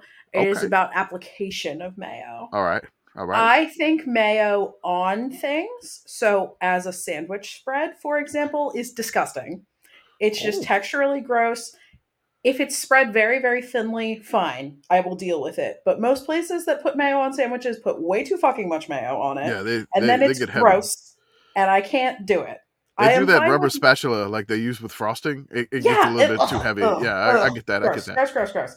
So I generally avoid mayo as a condiment. However, mayo as an ingredient in things like elote sauce or potato salad or whatever, I am a Duke's mayo person because it is objectively good mayo. But I don't have particularly strong opinions on it. I am also pro aioli. I think aioli is a little bit less heavy, and so it does not gross me out as much when it's on things. Plus, it tends to be flavored as opposed to just being like, here's some eggs. So here's the thing about aioli. Almost no aioli is aioli. As a person with an egg allergy, this is infuriating to me because aioli. Okay, so anytime you are making a mayonnaise or mayonnaise adjacent process, you are emulsifying an oil using some type of a protein. In the case of mayonnaise, you emulsify your oil with egg. This is a problem for me, obviously, so I can't have that. Aioli, if you're making a proper aioli, you emulsify your oil with garlic. There is no egg in aioli, except America has decided that the second you put garlic in mayonnaise, it's now called aioli, which makes ordering at restaurants a nightmare for some of us. It is infuriating to me. Words mean things. Thank you for coming to my TED Talk. Beth, how often are you around Lebanese restaurants? Because there is a similar Lebanese condiment called toum, which is and that is great, by the way. Yes, I know I can have that. That stuff's awesome. Yep, big fan. And it is a type of aioli because they used garlic as your emulsifier. It is wonderful. If you have not gotten your human body to a Lebanese restaurant to try it, you should. Lebanese food generally slaps. Strong recommend. Geoff, you got any mayo opinions? I am generally pro Dukes. Okay. We are Dukes football, Dukes Mayo podcast here. I mean, I will say I have gotten into the dipping fries in mayo, and I quite like that. If I go to either a Lebanese place or the Greek place by me that's run by a Lebanese family, the tomb, the garlic sauce is like A+ for the fries. I don't know what's up with Euro places that they tend to have like a completely different style of fry than everywhere else that is awesome, but those fries in the garlic sauce is just perfect. There was like a tweet going around like, these Greek fries, oh yeah, they're the best. They're extremely good. They're good stuff. Arthur, you got any mayo opinions? So basically I'm gonna be honest, like I don't really have that strong opinions on mayo, but I do just go with Duke's because of their college football bowl game sponsorship. I believe they've also sponsored NASCAR in the past. Yeah. So that's just kind of my go-to. I realize that Hellman's also is in NASCAR, but yeah, Duke's is just like they have the sponsorship, so I'm gonna roll with them. So I got some like really specific mayo things here. Duke's, great. Love it. I really didn't even know about Duke's until they started sponsoring a bowl game. So being from New Orleans, I didn't know about Duke's at all. Good stuff. I love they have like one with avocado oil, which is like a light version. Fantastic. It's amazing. It's the only one that I'll get Duke's wise because it is better. When they send me the jar with like the teams on it, it's like the original like Duke's, and I'm like, can you just send me the one with the avocado oil? Because I like that one the best. But still, Duke's is good. There is a local brand of mayo that is in New Orleans that goes really, really good on French bread and po' boys. It is called Blue Plate mayonnaise. That is one that I've only encountered like in my life, essentially, before I learned about Duke's. Was that I've had like Hellman's, I've had Kraft, I've had like the Miracle Whip, I've had like whatever, but it's really me, Duke's, and Blue Plate mayo have been like together. Miracle Whip, I'm like, I don't even know what it is. It seems like it's just sandwich spread. And like Hellman's, I'm like, yeah, whatever. Kraft, whatever. But no, give me a little twang in the Duke's, and then the Blue Plate is just the perfect layer of a dressed po' boy. Which, if you don't know what a dressed po' boy is in New Orleans, mayo, lettuce, tomato, and pickle. So when they ask if you want your po' boy dressed, that's what that means. So we'll go from there. And shout out to Beth for showing the Duke's Mayo Bowl mayo. So here are my opinions on mayo. Obviously, I cannot have mayo, but there are several companies at this point that have launched a vegan mayonnaise brand, and I have tried most of them. Anything that has been labeled veganese, I have found to be absolutely vile, and I do not enjoy it at all. The best of the vegan mayonnaise brands I ever tried was before Just Egg did their thing, they had a product called Just Mayo, and that stuff was awesome, and I'm still mad that it is gone. I am told that Hellman's vegan mayonnaise is very, very, very close to the taste of regular Hellman's. I cannot confirm that, but it has been super useful and has worked very well for me.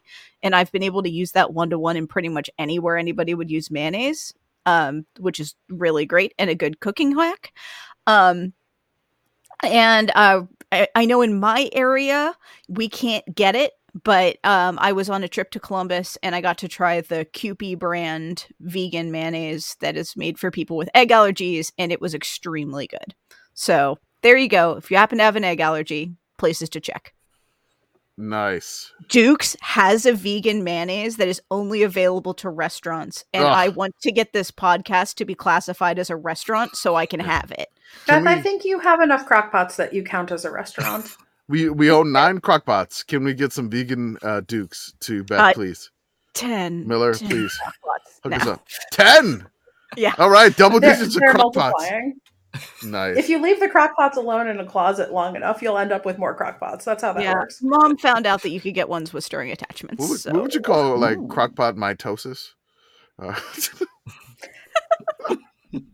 Are we sure that the crockpots reproduce asexually? I don't know. I mean, do they got to get together like one's on high? As I can tell, they reproduce by budding. So I have no idea.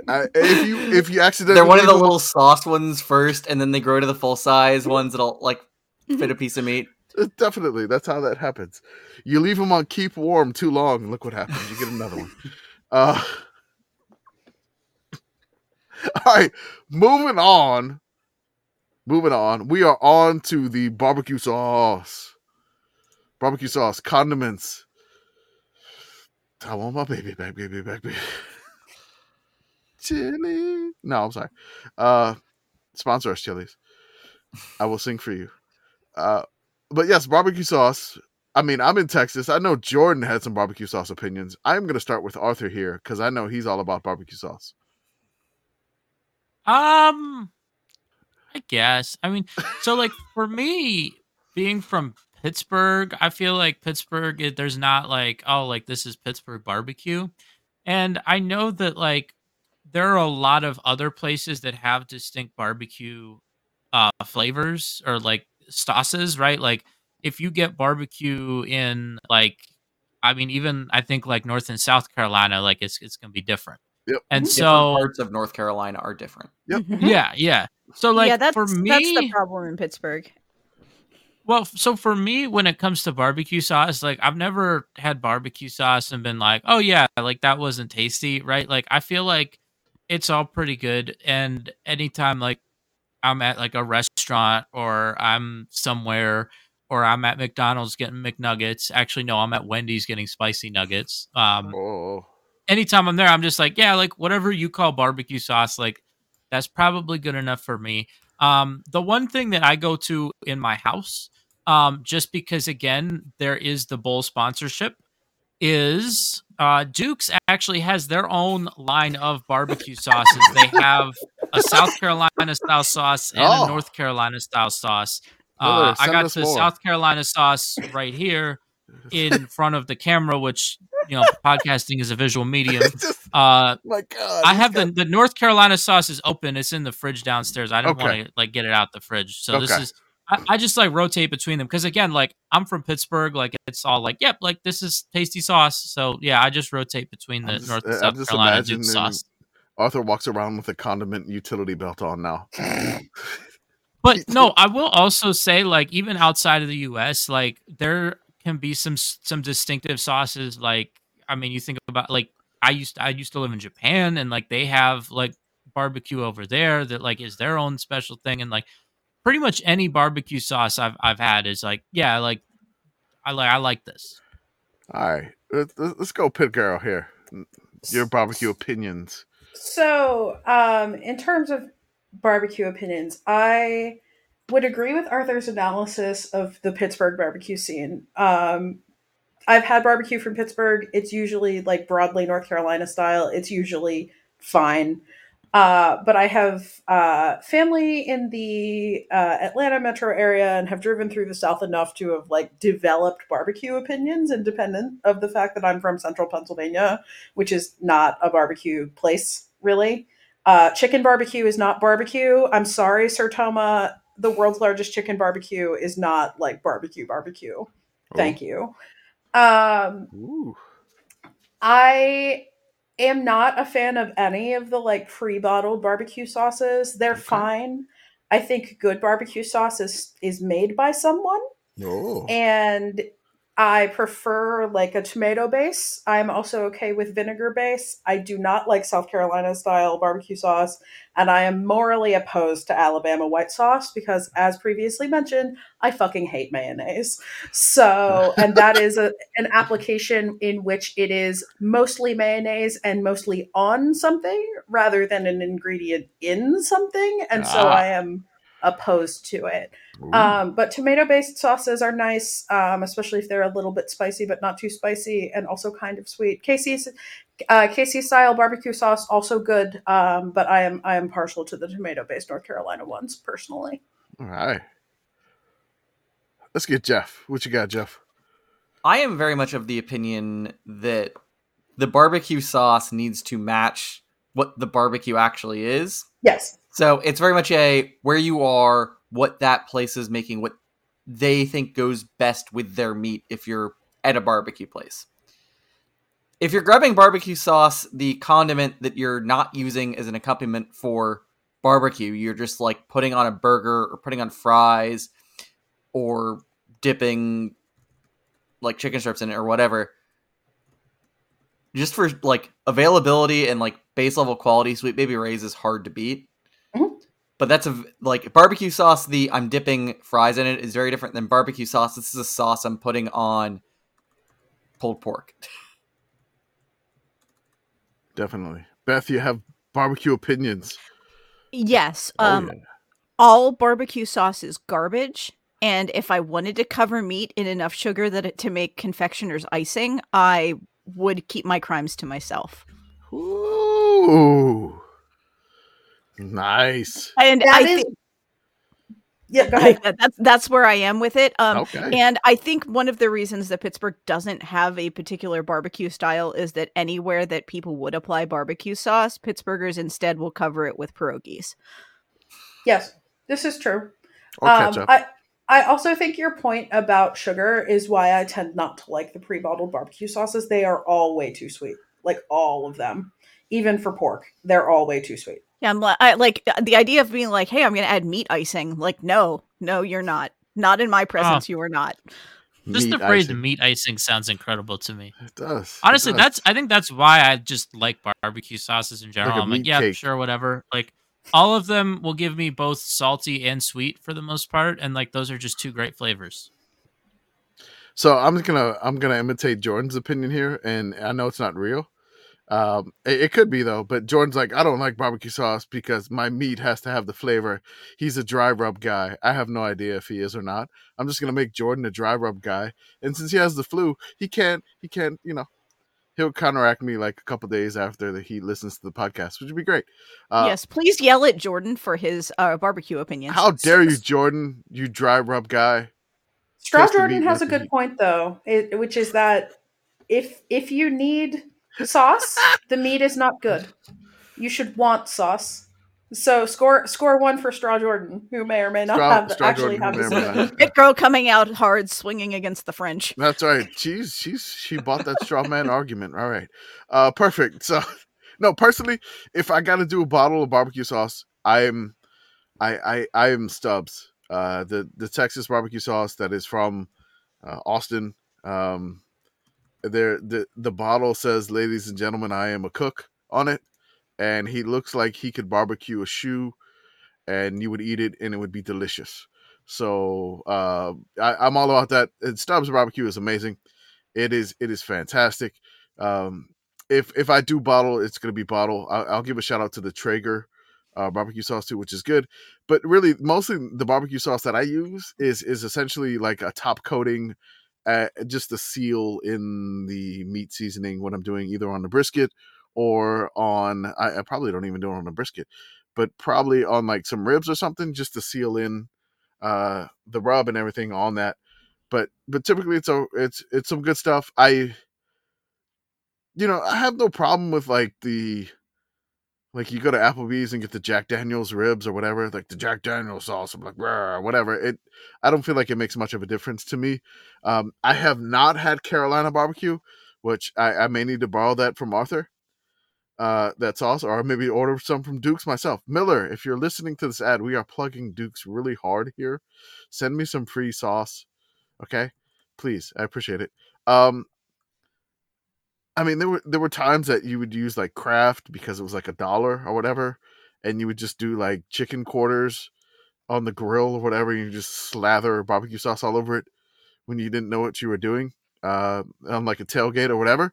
But yeah, if it's gonna be a bottle sauce, it's gonna be Stubbs, and I'm not coming off of that one. So that's the bottle one that is the best for me personally. You can yell at me or thank me later when you buy a bottle of Stubbs, because it is delicious and it's some good shit. So moving on to the next opinion, let's left you a little bit on a spicy take here. Let's talk about hot sauce. We're talking about the hot sauce. I feel like Beth has some really spicy hot sauce opinions. In my house, the only hot sauce that we have ever had has been Crystal. So that's the one that I know. Okay. I've encountered Tabasco in the wild, but not in places where it was particularly memorable. So like I'm just sort of a Crystal person by default. Nice. Very smart. Who wants to go next? Geoff, go.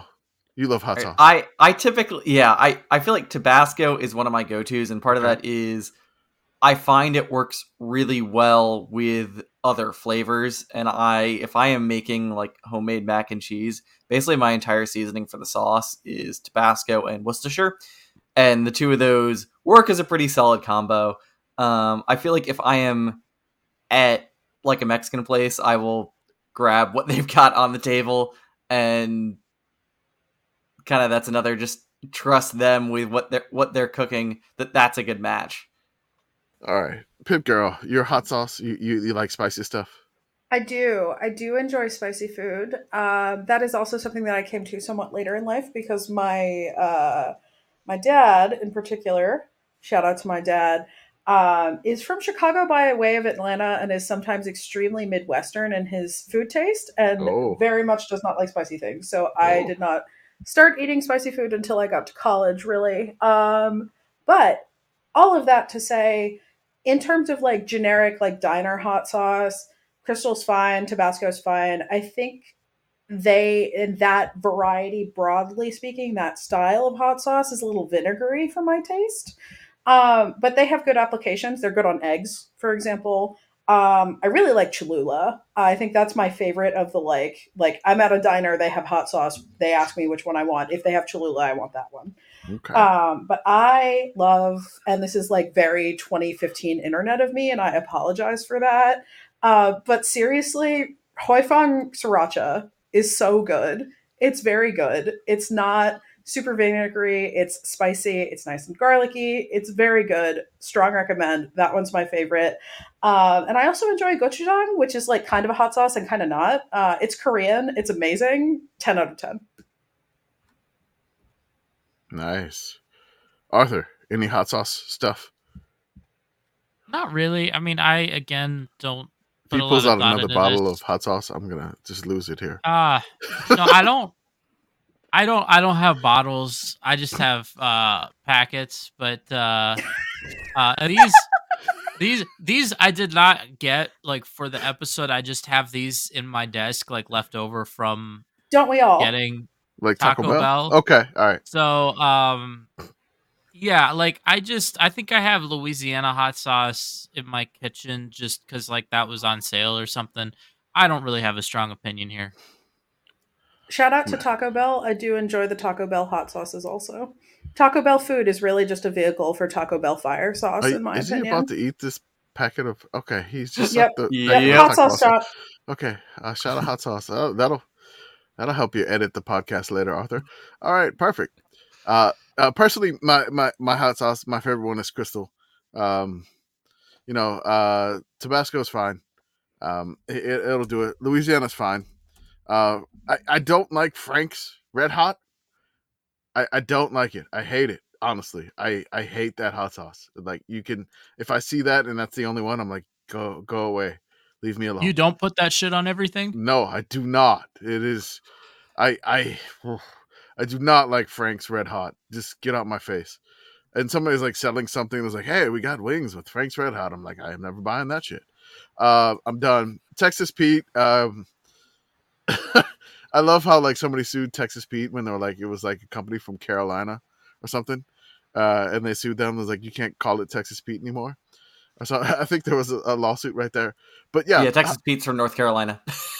Yeah, it's what like, they have at Cookout. You can't call it Texas Pete or whatever. Wait till they find out where Arizona iced tea's from. I know, it's amazing, right? It's just a brand. It's crazy. New York City. No, that's for salsa, which I left off of this list. We can get to it later. Really, that's like the normal hot sauce. Like the all-purpose hot sauce for me is Crystal. Tabasco is good. The green Tabasco is also good. I don't like the normal red Tabasco. The green Tabasco is really good. Give a shout out to the green Tabasco. The Mexican hot sauce, my favorite. My wife put me on this one. It's the La Botanera. It kind of comes in like a plastic jug. It looks like a water bottle almost. And sometimes they sell it in like, it's like an old school like 20-ounce soda before they got all the ridges and stuff and the shapely Coke bottles. It was just like one of those like 20-ounce like sodas. And that looks like what the hot sauce is. It's really good. It's not vinegary. It's got a good kick to it, but it's not like overpowering, which I can find some other hot sauces like that overpowering. The Asian hot sauce, I mean, sriracha's good. There's, I do like the hoi fong or whatever. There was another one that one of my friends from Japan told me to mention, and I cannot find it. So I am going to skip that, and we're going to move on to the next one. Hold on. Maybe I found it. Hold on. Oh, no. He's talking about like mixing something with some like Vietnamese like salt and stuff. Yeah, no, it's not going to work out. We can't do that. There are Vietnamese places that make their own in a similar style. He lives in Japan, so it's just like, yeah, he's got the good stuff over there in Japan, like Asian hot sauce style. So we can move on to the next one. Before I know Jordan is going to give his opinion. If you need steak sauce, then your steak sucks. So that's what Jordan says. The straw man Jordan here. So we'll go to steak sauce, which, I mean, there's like the HP, the Salsa Lozano, Heinz 57, A1. You can give me any variety of A1. Or Leon Perrins, like you can give me any variety of that. Who has some steak sauce opinions? Go, Pitt Girl. Straw Jordan is correct. I have nothing to add. Okay. Actually, that's not quite true. One thing I have to add, and this is unorthodox, but I recommend it. Very good balsamic vinegar in very small amounts on steak is amazing. Okay. But you should make a nice steak. It's not a steak sauce application. Don't do that sauce. Here is a sauce that goes well with your good steak. Okay, yeah. All right. I'm going to talk about HP and salsa Lozano because they're in the genre of steak sauces, but I don't use them on steak. It is that sort of like little bit sweet, little bit savory. HP sauce, which is a very traditionally English thing, is like really good with roast potatoes. It's really good on breakfast sandwiches. It works really well there. And then salsa Lozano is a Costa Rican sauce that is kind of similarly a little sweet, little savory. That is incredible one with Costa Rican gallo pinto, which is rice and beans. Incredible with that. It's also really good just like in any sort of burrito. It is perfect in a breakfast burrito. Interesting. Beth, go. I avoid steak sauces generally. One, Cool. because I don't really like steak sauce, and two, because it's a place where eggs like to hide. There are some brands of Worcestershire sauce that I can use for things. I never actually put it on steak, though. I use it as a base flavor, usually in mushroom things, if it is safe for me. But yeah, I am of the opinion that if your steak requires sauce, you have fucked up steak. Okay. That's kind of my opinion too, and I just threw that in Jordan's face too. So, no, there was one time that I was working at a steakhouse in college, and the steak sauce, like I would kind of judge people on what they would put on their steak. My favorite one is to judge when they got the chop steak, which is basically a hamburger, and then well done, and they would just ketchup all over the place. I would love to judge them, and then also I was definitely not gonna get a good tip from that table. Anyway, so it's just steak sauce for me, like Heinz 57 was kind of the best. I do want to give a shout out to the Whataburger. It used to be the A1 bold and spicy burger. That A1 sauce on that burger was amazing. That's really it. But I don't really use steak sauce for anything else. I don't. Breakfast burrito applications. I may have to look into that. So thank you for the suggestion, Geoff. Arthur, do you have any steak sauce opinions? Do you have a bottle of A1 underneath you or something? So here's the thing. I don't like steak. So Okay. if I have steak, this is the sauce I'm using. Oh, got that ketchup on them. That ketchup looks really dark on camera too. It looks really dark, like it's like almost like brown. Yeah, I was gonna say it almost looks like barbecue sauce. It does. It's just probably the camera. It's just the lighting. It's probably just the camera and the lighting. It's not like I'm assuming it's normal looking ketchup. But yeah, I would judge you if you got a hamburger steak well done and you wanted ketchup. I would judge you while I was waiting on your table. And then I would automatically judge you in knowing that I would not get a good tip from this table no matter what I do. It's not that I want to eat a steak well done with ketchup. It's that I don't want to eat a steak in the first place. Okay, that's fine. I think that's a reasonable take, actually. That's fine. Yeah. That's good. Yeah, that's totally, fine. That's totally good. Maybe Maybe the wife forced him to take him out to a date night or something. He's like, fine, I don't want a steak. I'll just eat a hamburger steak. Sure. I didn't think of it that way before, and I can look at that difference. But I still got a crappy tip, so that's never going to change. Shout out to the next topic. We're talking about gravy. It's all gravy, baby. We needed to debate if we're going to allow pasta sauce to be called red gravy here, and I am offended as an Italian. For it to be gravy, it requires meat juice and flour. That's right. If you put flour in your pasta sauce, I don't think you understand how pasta sauce works. That's right. And you are fired from making pasta in my home. Done. You're fired. Get out of Beth's home. Don't take a crock pot. No, but seriously, I love gravy, but I'm not pasta sauce. I am not calling it red gravy. Shout out to one of our podcast folks in the Discord. They wanted to express their opinion and said that regardless, he'd like it to be known that marinara sauce is just Italian ketchup.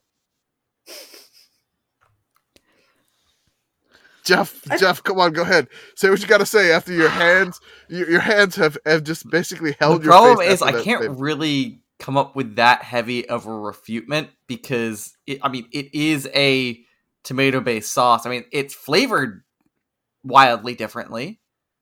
That's what makes it Italian. Yeah, but it is a tomato-based sauce with a wide variety of applications. All right, we got favorite gravies. Go quick, lightning round. Favorite gravy. Sawmill gravy. Okay. Sausage with chorizo. Ooh. Perfectly good. Yes. I am morally opposed to gravy. I do not want flour in my meat juice. Thank you. Nice. Yeah, I don't really mess with gravy. Like, I just let other people mess with gravy, and I'm like, cool. I like gravy when I get it at Waffle House. You know, that's pretty good. Yeah. I mean, Pitt Girl, I will not make biscuits and gravy for you when you visit. I don't dislike biscuits and gravy, but they're not my favorite. I just have some textural issues with gravy. It's the flour. It's just okay. I don't know what it is. It's just a little gross for me. That gritty gravy. No, I like country gravy and give me mushroom gravy. Country and mushroom. I'll live with those two. So I love the brown mushroom gravy. I love mushrooms. So fight me on that. Whatever. I will. I mean, you can keep them. It's fine. I won't fight you. I'll take them. Again, it's just the same thing. It's like if we go to a sandwich place and you don't want to eat your pickle, I will eat your pickle. This is reminding me of my one and only trip to Waffle House ever. When my sister got a country fried steak and gravy thing in the middle of the night, and it came and she had never encountered that as an option before, and she just looked at it. She's like, "What is this on my steak?" And the waitress launches into this deep analysis of what this is and everything else. And Kate's sort of like, "Huh, okay, just slide it off." All right. After that gravy controversy, it's over. Peanut butter. We talk about. We're not talking about brands right now, but we can talk about creamy, natural, or crunchy. Arthur's got an opinion already. Go, Arthur. I'm team crunchy. I like it salted, and I mean, honestly, I don't even really go to a brand. Like, my go-to is just Trader Joe's crunchy salted. But yeah, that's what I'm about. All right. You, sir, are a man of taste. Oh. I too am a crunchy peanut butter person. Obnoxiously Pitt boyfriend who eats significantly higher volume of peanut butter than I do is a smooth peanut butter person to the point he goes through about a jar of the Aldi brand natural smooth peanut butter a week. Wow. I go through maybe one jar of peanut butter a year, but mine is crunchy, preferably Skippy. I am okay with the Aldi brand crunchy peanut butter though. It needs to have the peanut chunks in it. Okay. Right. Geoff, what you got? Our house is pretty much just the gender swap version of Pitt Girl's house. So Beth, what you got there? I'm a newcomer to the game of peanut butter. It has Okay. only been in about the last year Ooh. that I have decided that this is a thing I am willing to eat. Okay. And of the peanut butters that I am willing to eat, all are crunchy. I Okay. think it's just that I like subconsciously like to celebrate the fact that I still have teeth. We are true crunchy peanut butter folks on this podcast. I love crunchy. I love smooth and creamy. But get that natural shit out my face. I am not stirring my fucking peanut butter. I hate the oil just sitting on the top of the jar. I am not taking the butter knife to stir this shit. I don't care, organic or whatever. Just oil sitting on top of my peanut butter. I gotta stir this. I just gotta stir it before I can spread it. Get out of my face. Seriously, I hate it. I hate it. Who introduced this shit? Like I want organic, oily ass peanut butter. No. All right. I don't care if my crunchy peanut butter when I spread it tears my bread. I don't care. I will lick it off my fingers. I don't care. But this oily shit that it just doesn't stick or whatever, and you're just stirring it forever with your butter knife. Just get that out my face. I am done with natural peanut butter. I hate it. I can't stand it. Peanut butter is good on burgers. Oh, I've never had it. Oh yeah, yeah. Okay. No, that's true. That's true. I've had a good burger. I had a good burger at a place in Portland called Killer Burger that had peanut butter on it. Okay. The one thing I'll also shout out in terms of specific brands, I don't really have big brand loyalty when it comes to peanut butter, but Skippy peanut butter was shouted out in the movie The Hurricane Heist. Oh, okay.